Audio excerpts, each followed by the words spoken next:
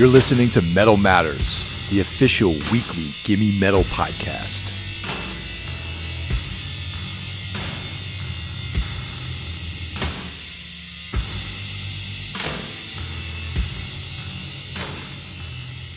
In some ways, I feel like Swans are one of the most crucial bands to metal that are not a metal band, though. You know what I mean? Yeah, I 100% agree with that, man. I think you'd find a lot of metalheads or a lot of people in the extreme music, on the metal side of extreme music, would cite Swans as a major influence for sure. Yeah, it got me thinking when I was talking with Barney, because I interviewed him a few weeks ago, and the new Napalm Death record. I think it's great. It's probably going to be my number one record of the year, and I've always felt, even way back to Fear, Emptiness, Despair, that there was like you can hear this industrial like kind of Swans thing with them. And then a few years after I heard that record, I heard Godflesh, and then shortly after that, well, actually, I started becoming aware of Swans when I first heard Napalm Death, and that's why I always connect those two bands in some way. And I heard the early stuff first. You know what I mean? Like the early records by them, because I discovered the band through reading Henry Rollins' journal books that he put out. And there's four bands I discovered through Rollins' writing: Swans, Birthday Party, Gun Club, and Beasts of Bourbon. And, just... That was like my introduction to those bands, and all of those bands are bands that I've carried with me since the late '80s to now, and then as I got more and more into the band and discovering all the different types of records they put out, and then when information became more available with other musicians, I started realizing how deep their influence was. So, right. So how did you? What was the first stuff that you got into with Swans? Well, the first stuff from them that I went out and bought and I got deep into was actually the Various Failures collection. So it wasn't a singular album. I think Various Failures collects stuff from White Light from the Mouth of Infinity, Love of Life, kind of that era of the band. That's the first stuff I really got into, but my introduction, I would see the Swans, I was already heavy into Godflesh and Neurosis, so I heard the name, but I never heard the music, so I had no clue, but I would see their records in the record stores, and I'd always pick them up and look at them, like, wow, these look interesting, they always had like a real uniformity to them. Right. And, but it wasn't until the summer of '96, I was on tour, and we're playing a show in Milwaukee. This guy, Matt, I wish I could remember this guy's last name. I wish I could get in touch with this guy. Matt from Milwaukee, if you're out there listening. My band Cable played a show in your basement in Milwaukee, summer '96. We stayed at his house that night, and he had like a sick record collection. And I remember he had Filth, Cop, and the Young God 12-inch EP, all on vinyl. And we just sat there after the show in his house, listening to those records. And that was my first time I've ever heard the Swans. And my mind was blown, dude. I never heard anything like it. I was already into Godflesh and Neurosis, so I sort of had it wasn't like totally foreign to me, but it was at the same time, But it wasn't until a few years, I didn't get home from tour and go buy those records and all that stuff, but I kept it in my mind. And a few years later, I was actually with Aaron Turner, from Isis and Hydra Head. We were in the van going to pick up his brother at the airport in Boston, and we were stuck in the tunnel when you get to the airport. And he had a cassette of Children of God. Oh, that's a great one, man. Yeah, we sat, we were in that fucking tunnel trying to go to the airport, dude, in August for almost 2 hours. So we listened to the whole Children of God, and I think the other side was the World of Skin stuff. World of Skin, yeah. Yep. So that was that's what really did it. You know what I mean? I remember listening to them on tour a few years ago. I was like, all right, I've been meaning to check this band out. And that got me. I went to Newbury Comics the next day, and I bought various failures, or maybe not the next day, but shortly after that. And that really sent me on my way. The bummer of all that was when we were on that tour, I missed the Swans' final show, the original incarnation of the band. Oh, wow. I believe they played the Middle East downstairs, but there was a Boston show on that last tour, and I was aware of it, and I was gonna go, and I didn't. But yeah, that was my introduction, my long-winded introduction to the Swans. Yeah, it's yeah, there's just something foreboding. Just even the name, everything about it. You know, I don't know, like back in the late '80s when you know I was getting into a lot of this music.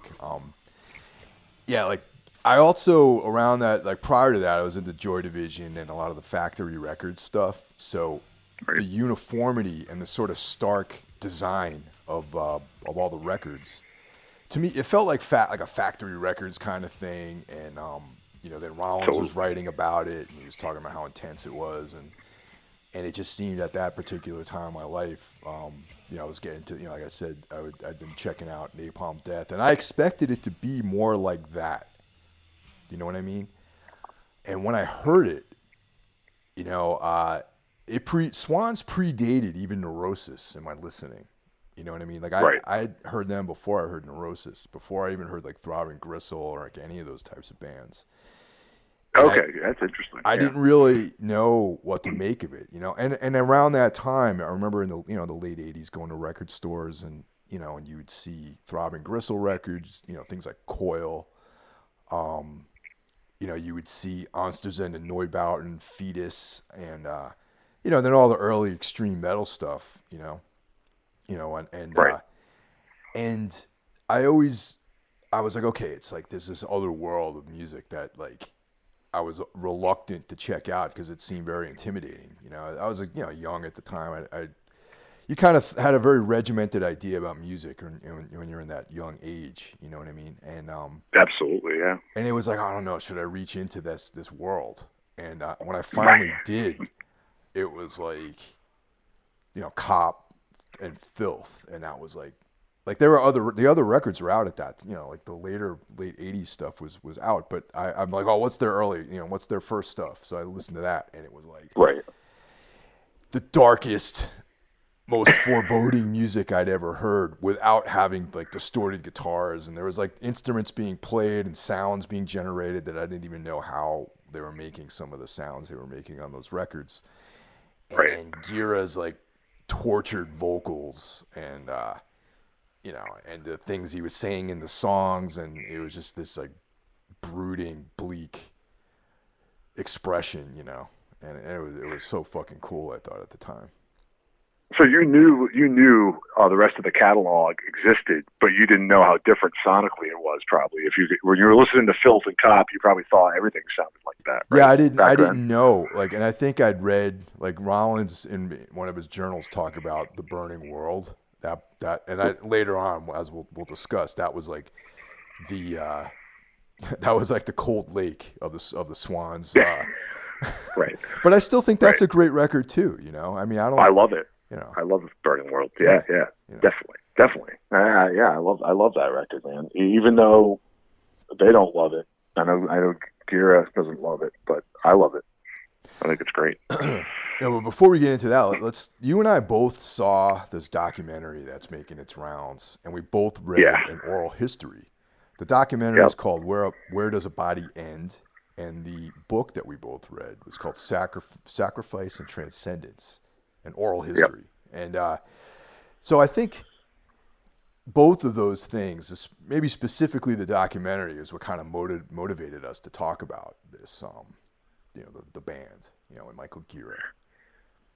Yeah, I think so, man. I know both of us are obviously huge fans, and this thing coming out, I've been hearing about this for years, and when it came out, man, the second I was able to watch it, you know, I just bought it I know it was on Amazon Prime. I think you could rent it for real cheap, like $2.99 or something. I watched it fucking immediately, and I got to say, man, you know, I am a huge fan of the band, so I'm a little biased, but I think it's probably the best music documentary I've ever seen. Or it's up there. It's up there for sure. It's pretty damn good, you know, and you get a real sense of the band, and if you supplement this documentary with reading Sacrifice and Transcendence, you get a real, very detailed picture of Michael Gira and like kind of what his genesis was and what he went through to make this kind of music, you know? Yeah, man, absolutely. I mean, even like if this episode is someone's introduction to hearing about the Swans or someone's a casual fan, do yourself a favor and get this book and get this documentary because they're both great, man. I can't say enough about the book either, but you can also order. It's on Amazon Prime, but you can order the documentary straight from Young God Records, which is Michael Gira's label, and I know you ordered it too. And I just watched the bonus disc the other day. The documentary is 161 minutes, and it might sound pretty long for a documentary, but it kind of flew by for me. And I watched disc 2 the other night, 156 minutes. It's basically like a second documentary. Wow. Yeah, it's incredible. So I can't say enough good things about the book and the documentary, man. If you're even a casual fan of the Swans, they're investments you want to make for sure.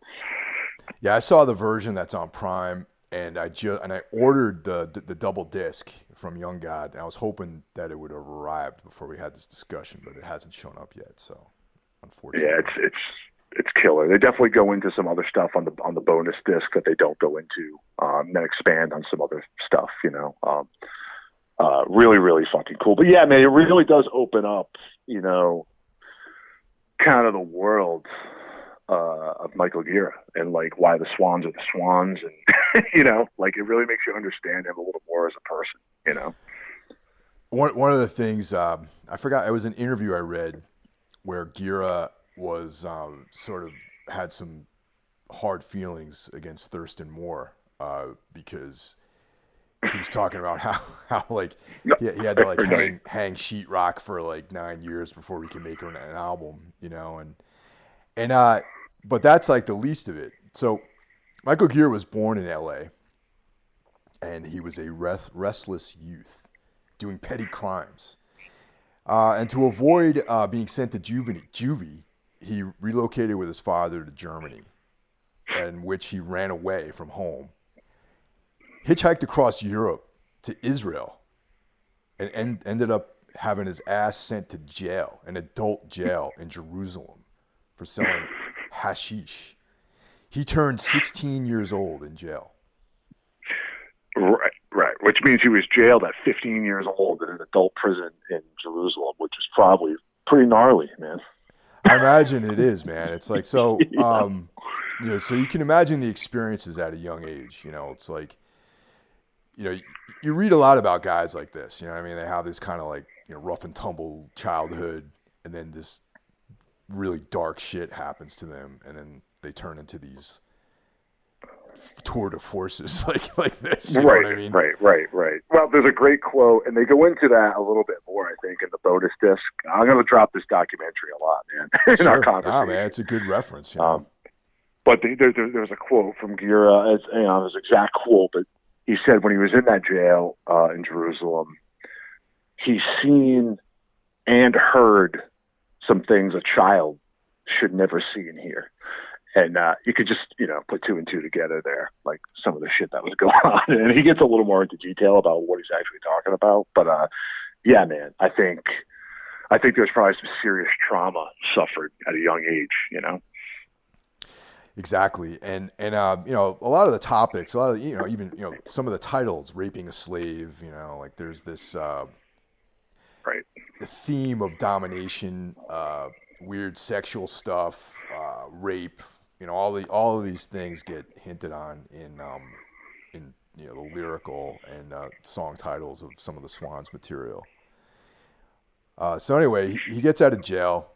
He goes back to California, and he goes to Otis College of Art and Design in L.A., after which he moves to New York City in 1978. And he had a band called Circus Mort, which was like a post-punk sort of Joy Division, New Order type band. Yep. Gira sang, and it also featured Jonathan Cain, who would later end up in the Swans. So that was kind of the germination of the band, was this Circus Mort band. So suddenly he just wants to do something different, and he forms what was the first lineup of the band, which was Gira on bass and vocals, Jonathan Cain on drums, Sue Hanel on guitar, Mojo on percussion and tape loops. And since, more is sometimes more, we added a second bass player. And there was a cast of characters who ended up playing second base, one of them being Thurston Moore. And, yeah. To go back, just backpedal a tiny bit on your Thurston Moore thing where you said you read an interview where, the Swans and Sonic Youth go back a long way. You're probably about to get to that where they, tour together, shared a rehearsal space and stuff like that. But you were saying Gear, you read an interview where Gear had some sore words maybe about Thurston Moore. This also gets covered in disc 2 of the documentary. Really? Oh, okay. Well, what was he got to say about this guy? Well, I guess there was a time when Michael Gira and Madonna had a little thing going. Good for him, man.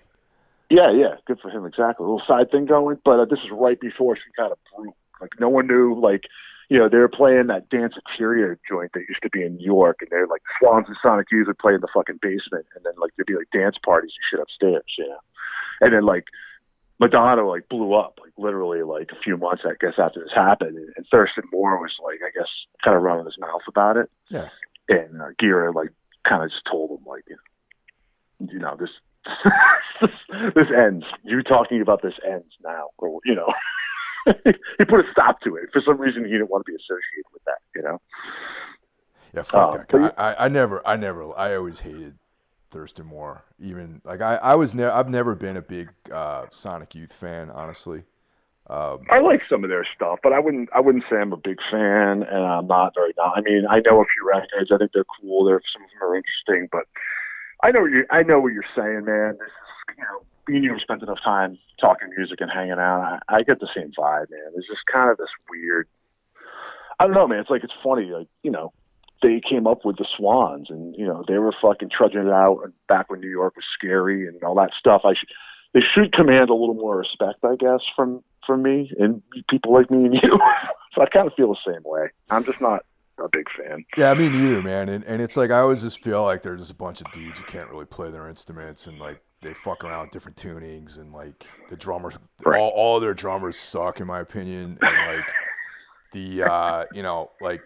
it just reminds me of living in Boston in the 90s with dudes in sweaters playing loud music and not knowing how to play that well, and just I don't know, man. It's a one-trick pony, and I mean I've seen Sonic Youth live for free. I never paid to see them, which was nice. And they put you on the guest list? No, but actually, you know whose guest list I was on for that show? No. Letters to Cleo. Oh, I remember that band. Yeah, man. This is the. Oh, that makes total sense. Yeah. So I was on the Letters to Cleo guest list, and I was watching Sonic Youth play, and I was like, man, this ain't that great. This is whatever. Everyone's like, oh, he's such a brilliant guitar player. I'm like, not really. Whatever. Yeah, we can say that about some other people too, but I'm not going to go there. But the selling point for them was Kim Gordon. I always thought she was cool. I liked the stuff that she does on her own, actually. Body, head, or whatever. Yeah. I read her book too a few years back when it came out, and it was really good. And actually, if you're a big fan of the Swans, read the Kim Gordon book because she goes into pretty good detail about that Sonic Youth Swans tour. Yep. I read her book Savage as well. Blunder tour. Yep. I've also read her book, and I think her stuff's interesting, man. I kind of wish that I mean, it's not too late. I mean, maybe she'll put out some more stuff that there was Free Kitten. That band was cool, but yeah, the Swans were tapped into something really primal, and there was even though you listen to their early music, and you kind of think, well, all right, this is so slow and crawling. And it's cool that they talk about this. There's this technicality to it that has to do with blues music. And I've felt the very exact same way about The Birthday Party, which in some ways is similar because it has this, brooding, bleak, rhythm to it. But there's also a swing blues thing going on. It's slowed down, and maybe instead of playing drums, you're just smashing 55-gallon drums instead. You know what I mean? Yeah, totally, man. Yeah, absolutely. I 100% agree with that. Birthday Party too is a great one. Another one's Laughing Hyenas. Yeah. Yep. The deep blues influence there. I mean, I know all rock music has a blues influence to some level, but like you really hear it for sure in those bands. On the documentary, Kane actually says that about Howlin' Wolf being like an early influence on his drumming, and he goes into this demonstration with this how he deconstructed this blues beat to fit into the early Swans music, and I thought that was really cool. Yeah, it's based off the Howlin' Wolf song "Evil," I believe. There you go. Which was cool. It's covered by some '70s rock bands too, like the band Cactus. They do a pretty sick cover of "Evil," the Howlin' Wolf song. But yeah, that's the song, man, which was a very great song. Yeah. So for anyone who's just becoming aware of the band, this early sound was typified by, I would say, 3 releases: Filth, Cop, and the Young God EP, aka Raping a Slave, aka I Crawled. And that's essentially covering 1983 to 1984.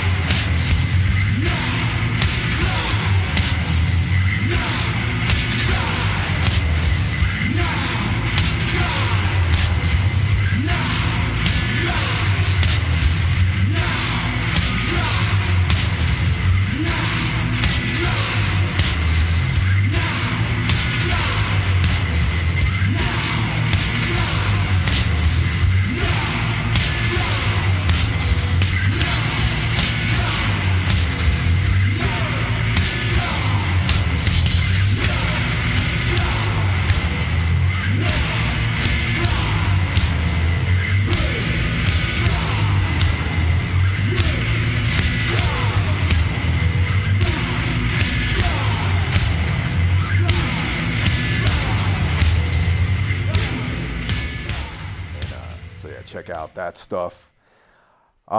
Things change in 1986 for the Swans when Jarbo joins the band. And Yep. so that the band's still brutal, still discordant and depressing, but there's a female voice that adds like another dimension to the band's sound. And I think though I think later in life, as a young man, I really was into those first few records, and I had the other records. But this period, looking back, I think this is actually my favorite period of the band. This like middle period for them. Yeah, I kind of have to agree with you, man. I mean, you know, I love it all for sure, but like, I agree with you. I mean, I don't think the first couple of records where she was in the band are my absolute favorite, but I think some of the ones after that are. But that mid period of the band for me, from when she joined until the original lineup ceased, that's my favorite period of the Swans. I love it all, but and the documentary covers her introduction. You know, being brought into the band, they cover that really, really well. You know, it's documented really well.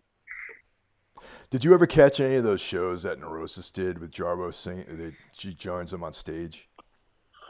Yeah, I was at the same show you were at in New York.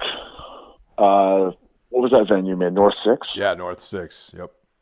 Yeah, I talked to you there, but I guess you don't remember. Yeah. I don't.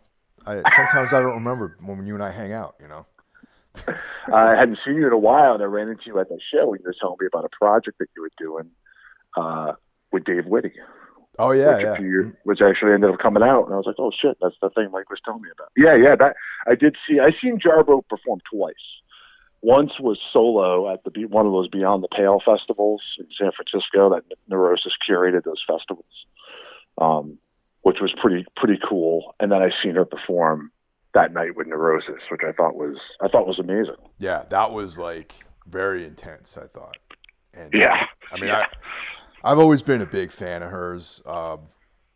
You know, like when she joined the band, like I started appreciating her in the '90s. I got to say, you know, her voice and some of the songs where she ended up doing more of a prominent role of vocals later on.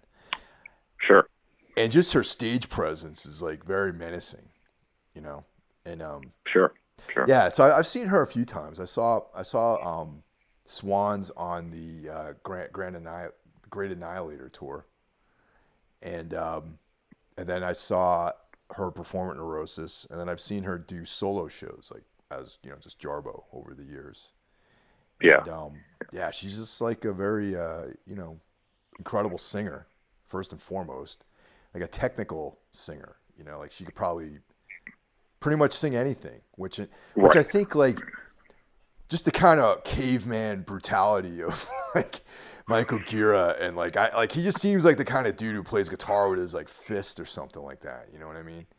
Well, yeah, man, totally. And then bringing in that element of like, you know, a classically trained female vocalist who could take it anywhere. You know, she could go, you know, from like the Diamanda Galas kind of insanity to like the most beautiful vocals ever. You know, it's kind of cool. I mean, you say that about you know, him probably playing his guitar like that, but like just think how crazy it would be, man, to try to form that band for him. Like me and you obviously have been playing in bands our whole lives, and people come and go and start new projects and new bands. You know how hard it is to get a lineup together of not necessarily guys who can play efficiently, but people who share kind of your vision. Yeah. Well, that's why the imagine, like, you know, he's in New York in fucking 1981, and he's playing. I mean, the kind of music he created, I don't ever think there was no reference point for it. Like, you can't say, like, oh, yeah, you know, it's kind of a little bit like this. It's just, like, total nihilistic, like, two bass players, like, no real, like, you know, traditional drum beat. Like, how do you find, I mean, I guess you got to live in New York or LA, right, or something, but, like, how do you find people that buy into that vision? You know, yeah, actually, let's kind of meditate on that for a minute too, because there's a couple of factors that add to the color of the band too, which is like really it's covered in the documentary, and they also go into it pretty deeply in the oral history too. I agree. This type of sound did not exist And I think that if you look at timelines, and I'm going to mention this too, that a lot of journalist types, the same way they make up fake genres of music like post rock and post whatever, tried Grunge. to like grunge, tried to like lump Swans into the no wave scene Right. of New York City, which I think is like, I don't think any of the bands that I enjoyed out of that scene consider themselves to be, oh yeah, we play no wave music. Right. I think that you're probably the bands that says, oh, we play no wave music probably sucked. You know what I mean? Right. We probably were a bunch of jerk offs, But Right. but yeah, there was no precedent. Maybe like in a timeline, if you looked at just like musical history, there was like that percussionist named Zev, who Yes. he like a guy like tape loops and welding big pieces of metal together and making percussion instruments out of that. So there's Zev, who was like late 70s. There's Throbbing Gristle, which was like late 70s, but there's no reason to believe that Michael Gira had even heard of any of these fucking bands at that time. You know what I mean? No. Who knows? You know what I mean? Like, yeah, dude. All I know is it's hard enough for me at certain times in my life to find like just dudes who can play in a heavy rock band. Yeah. Get it? I can't imagine trying to like start something that different and try. It must be so hard to find people. And then just the conditions. They, in the book and the documentary, they talk about his apartment, which is like down like on Avenue B, which, Right. Nowadays Avenue B, you see like celebrities walking around down there. Like I've seen, what's her name there, hanging in that neighborhood. The chick from she was in Taxi Driver, Jodie Foster. I saw her walking around Avenue B maybe 10 years ago. And Right. but in the early 80s, in the late 70s, that was like this complete war zone. Oh yeah. Alphabet Oh, City yeah. was like, ABC, B, like D was dead. If you're on Avenue D, you're dead basically. Right. Right. Crazy. Yeah. Totally different scene back then to what it's become. So Gira's living in this environment. I think that his apartment was like a store at one point, like some kind of retail space. And he ended up inhabiting this place, building, redoing the plumbing and all this stuff himself. Right. And it was a living / practice space where Swans rehearsed at full volume, apparently. I believe they called it the bunker. Yeah. If I remember correctly. Yeah. And just fucking full on volume, as loud as possible in this like ghetto environment like that. And just I gotta be honest with you, man. And I grew up in the suburbs like you and me. Yeah. I'm not an urban sort of dude. I have never been to New York City in the early 80s, or I started going into New York like in the mid to late 80s, and that area Right. was still very sketchy and very, very terrifying around that time. And Absolutely. I didn't want to be there, and this fucking guy's living there making this type of music, coming from the background that we just talked about earlier. So Right. Yeah, it's kind of the whole story. It's kind of crazy, like to exist. And yeah, you're right. Finding people musically is one thing, but then finding people to just slug it out in those conditions too. Pretty crazy. And the biggest triumph out of this whole thing really is, I'm going to say that Gira was probably someone who comes more from an art background than a music background. I think music was like a secondary thing for him. So that might have worked in his favor when it comes to creating something as unique as the Swans, because, if you're a player, you're a guy who you're a guitar player, right? You pick up guitar, you want to figure out like Smoke on the Water, you want to play Iron Man on guitar, you want to like learn, some like Eddie Van Halen solos and shit like that. So you're like immersed in the music world, and then you form a band that is reminiscent of these influences that you had. But if you're an art guy, and your main thing is like creating paintings and sculptures and visual projects, and that's probably your first creative outlet. When you move into music, you might not have the same references that somebody who is all about learning how to play Stairway to Heaven might have, you know? Well, that's a great point, man. And, you know, once again, they go into it in the book, maybe more so in the book, but in the documentary too. A lot of people he's played with over the years have a hard time kind of understanding what he's trying to explain. You know, Yeah. It's like he explains things kind of more like he's making a sculpture instead of putting a song together.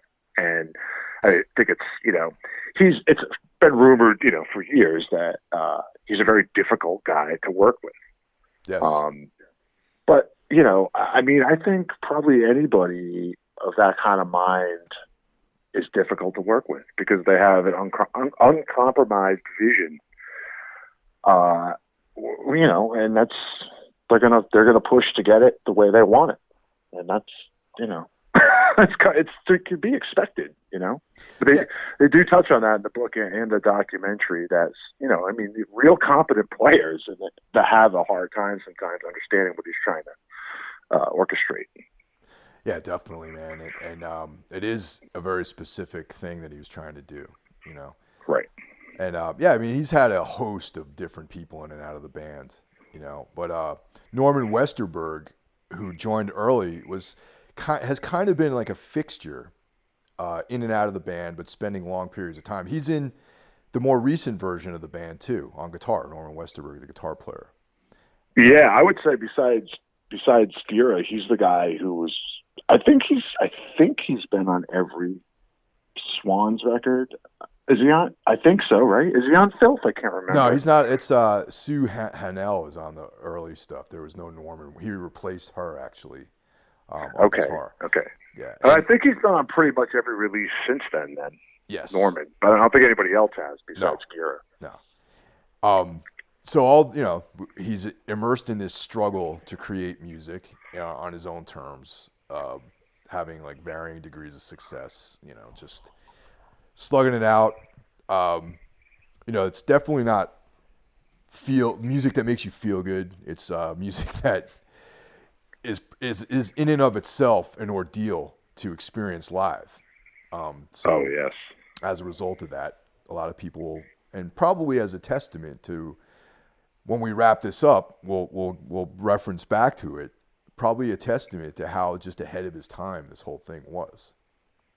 Also, right around the mid '80s, Gira and Jarbo, they started a side band called Skin, aka World of Skin. Yes. As if it wasn't enough being in Swans together, they had to do this other thing. And they put out a few things: Blood, Women, Roses, Shame, Humility, Revenge, and 10 Songs for Another World. And you ever get into that stuff? It's pretty cool. Yeah, I think a lot of that, you know, when Gira started the label Young God there in the late 90s, he started reissuing a lot of this stuff on CD only. And a lot of this stuff was kind of thrown together on like double and triple CDs. Right. So it wasn't clear what a lot of it was or where it was culled from, you know? So yeah, I've heard all that stuff in different, you know, incarnations, but I've never had like the actual releases of that stuff. But yeah, I've heard that stuff. I like that stuff too. So now we're coming up to a period which will either make or break. Like, I think that what I'm talking about is the Burning World and Love Will Tear Us Apart single. Like, Love Will Tear Us Apart obviously is a Joy Division song that Gira Swans recorded. There's multiple versions of this single out there. I have one version of it, and it's the version where Gira does lead vocals. And that led to The Burning World, which was released by MCA Records, a major label. Now, why the hell do you think a major label would want to sign a band like Swans? Because they thought they could make money. Well, what? Yeah, right, exactly. But why? Why would you think that they would think that they could make money on a band like this? Because they probably heard them cover Love Will Tear Us Apart, and it was nicely done. And they said, maybe we can do an album and then we can release Can't Find My Way Home, a Blind Faith cover.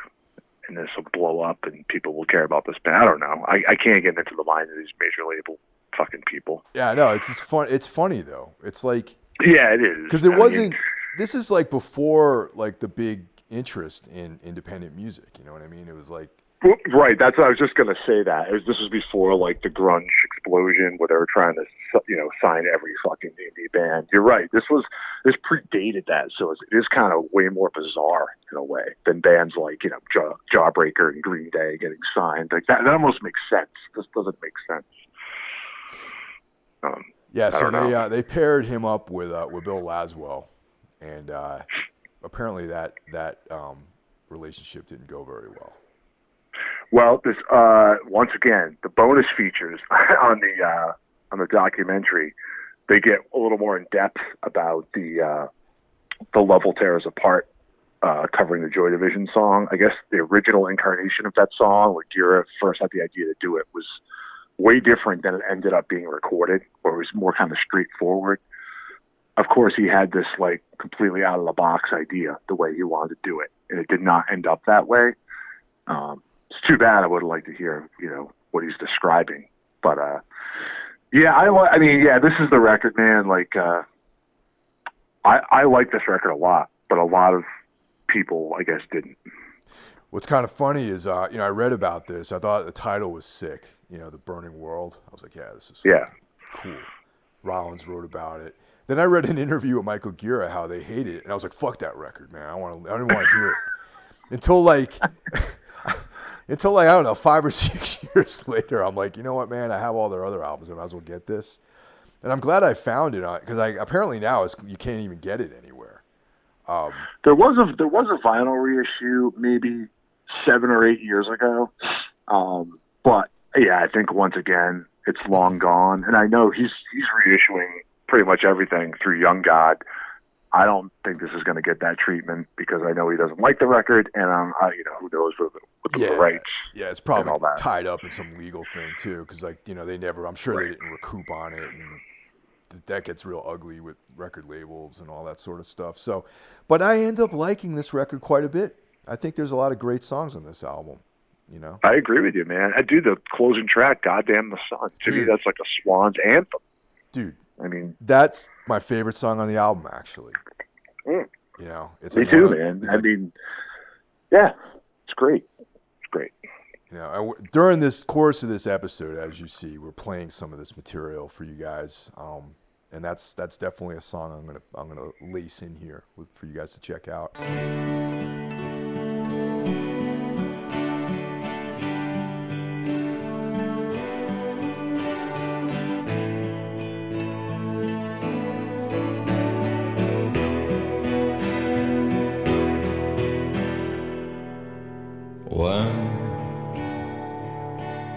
When we were young,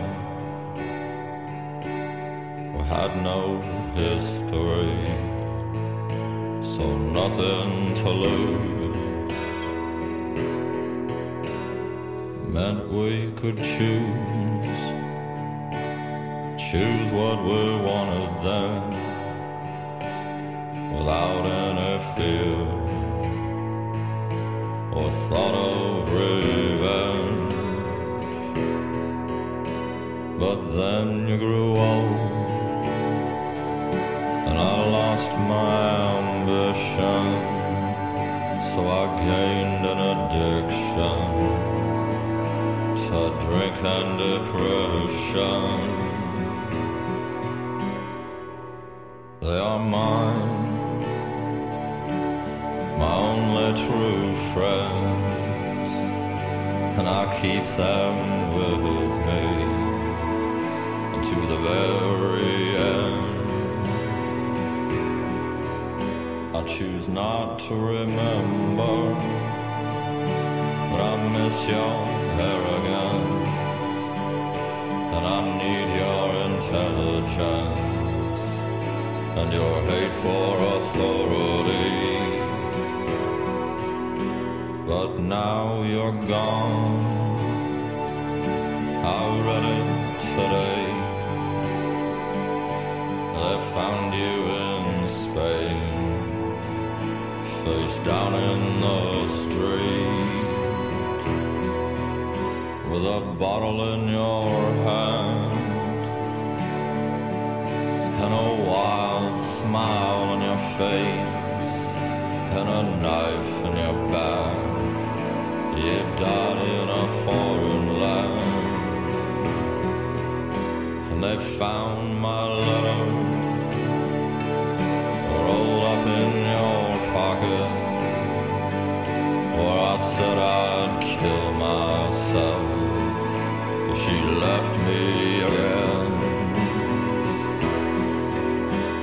So now she's gone, and you're both in my mind. I got one thing to say before I am drunk again. God damn the sun, God damn the sun, God damn anyone that says a kind word. God damn the sun, God damn the sun, God damn the light it shines, and this world it shows. God damn the sun.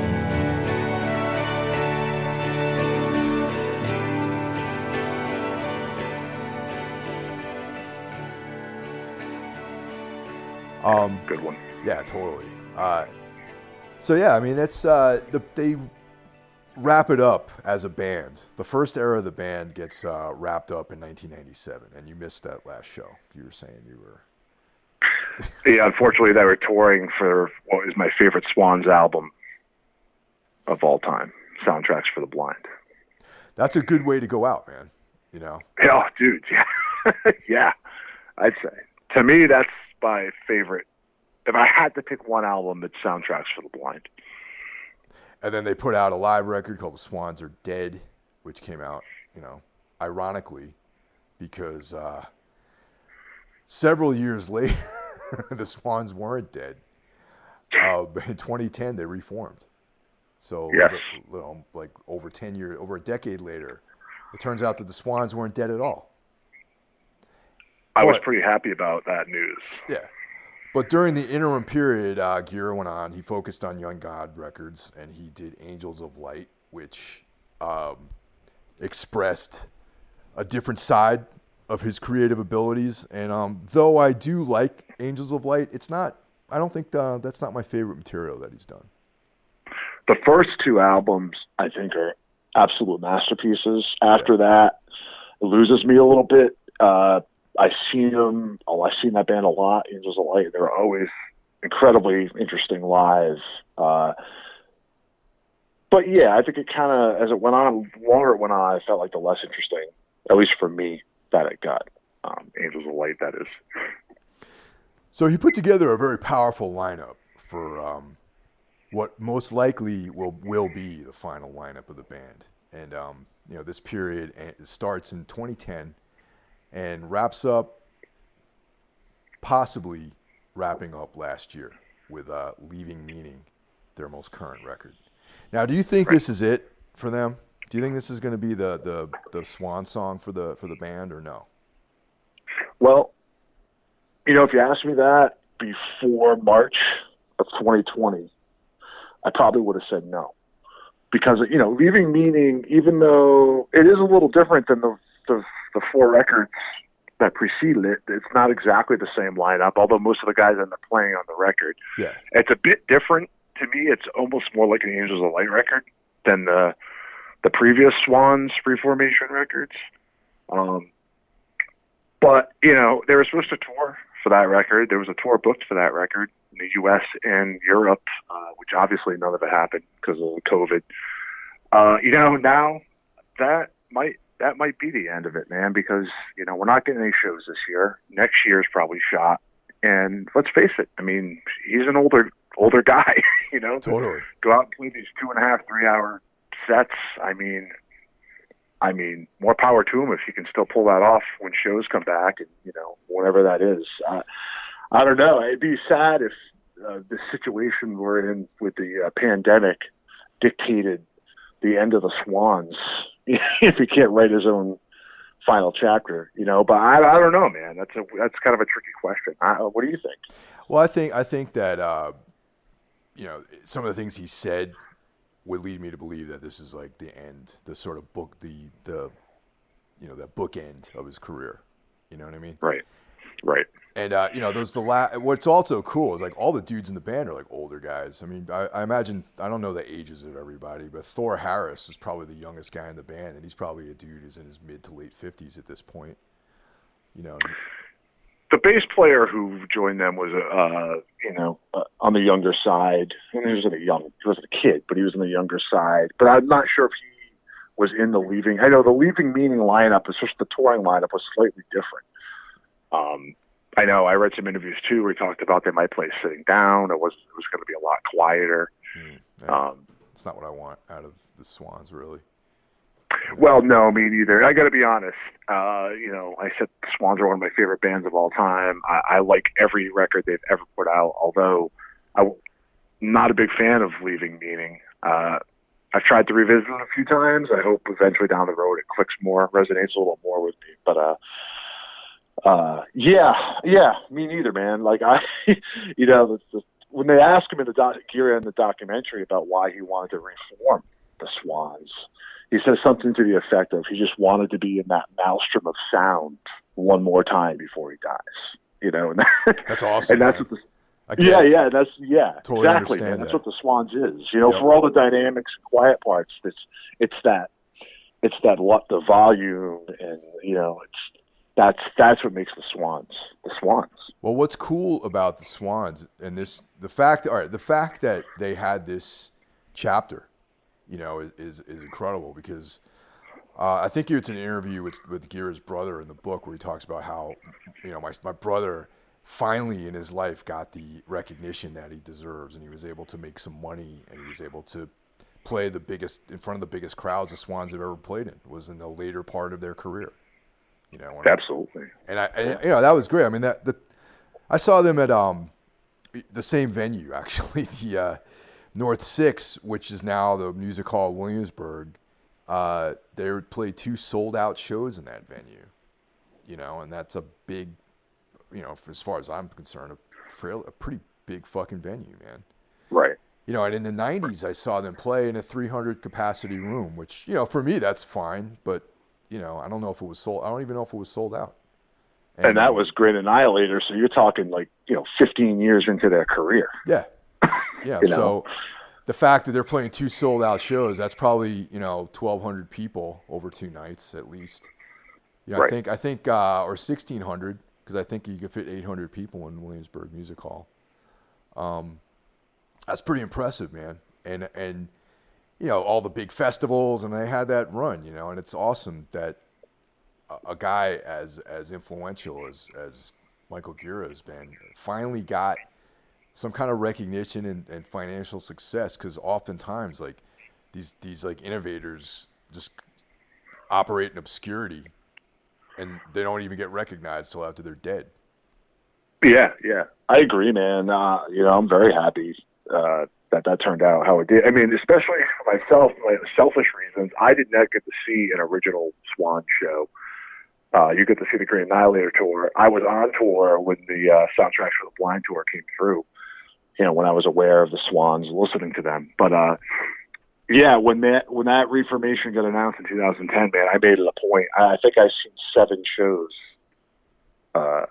since they reformed, Boston, Providence, Connecticut. I did not see them in New York, I don't think, but I remember. But, those shows were some of the best shows I've ever seen in my life, completely on another level. Like, I walked out of some of those shows feeling like I just played in a football game. Yeah, totally. Just like sonically pummeling and like physically and emotionally drained. And it's like, I've been on a million shows in my life, and it was just a different experience, Yeah, so if you guys are interested, if you dug any of the things we talked about, and hey, if you're into the band, great. This is a homage to them. And if you'd never heard of these guys, and this is something you should definitely check out, especially if you're into bands like Neurosis, Godflesh, ISIS, like that kind of stuff. You know what I mean? This is required listening if you like any of those bands, because this, in my opinion, is what the sound of that, either directly or indirectly, is based on. Absolutely, man.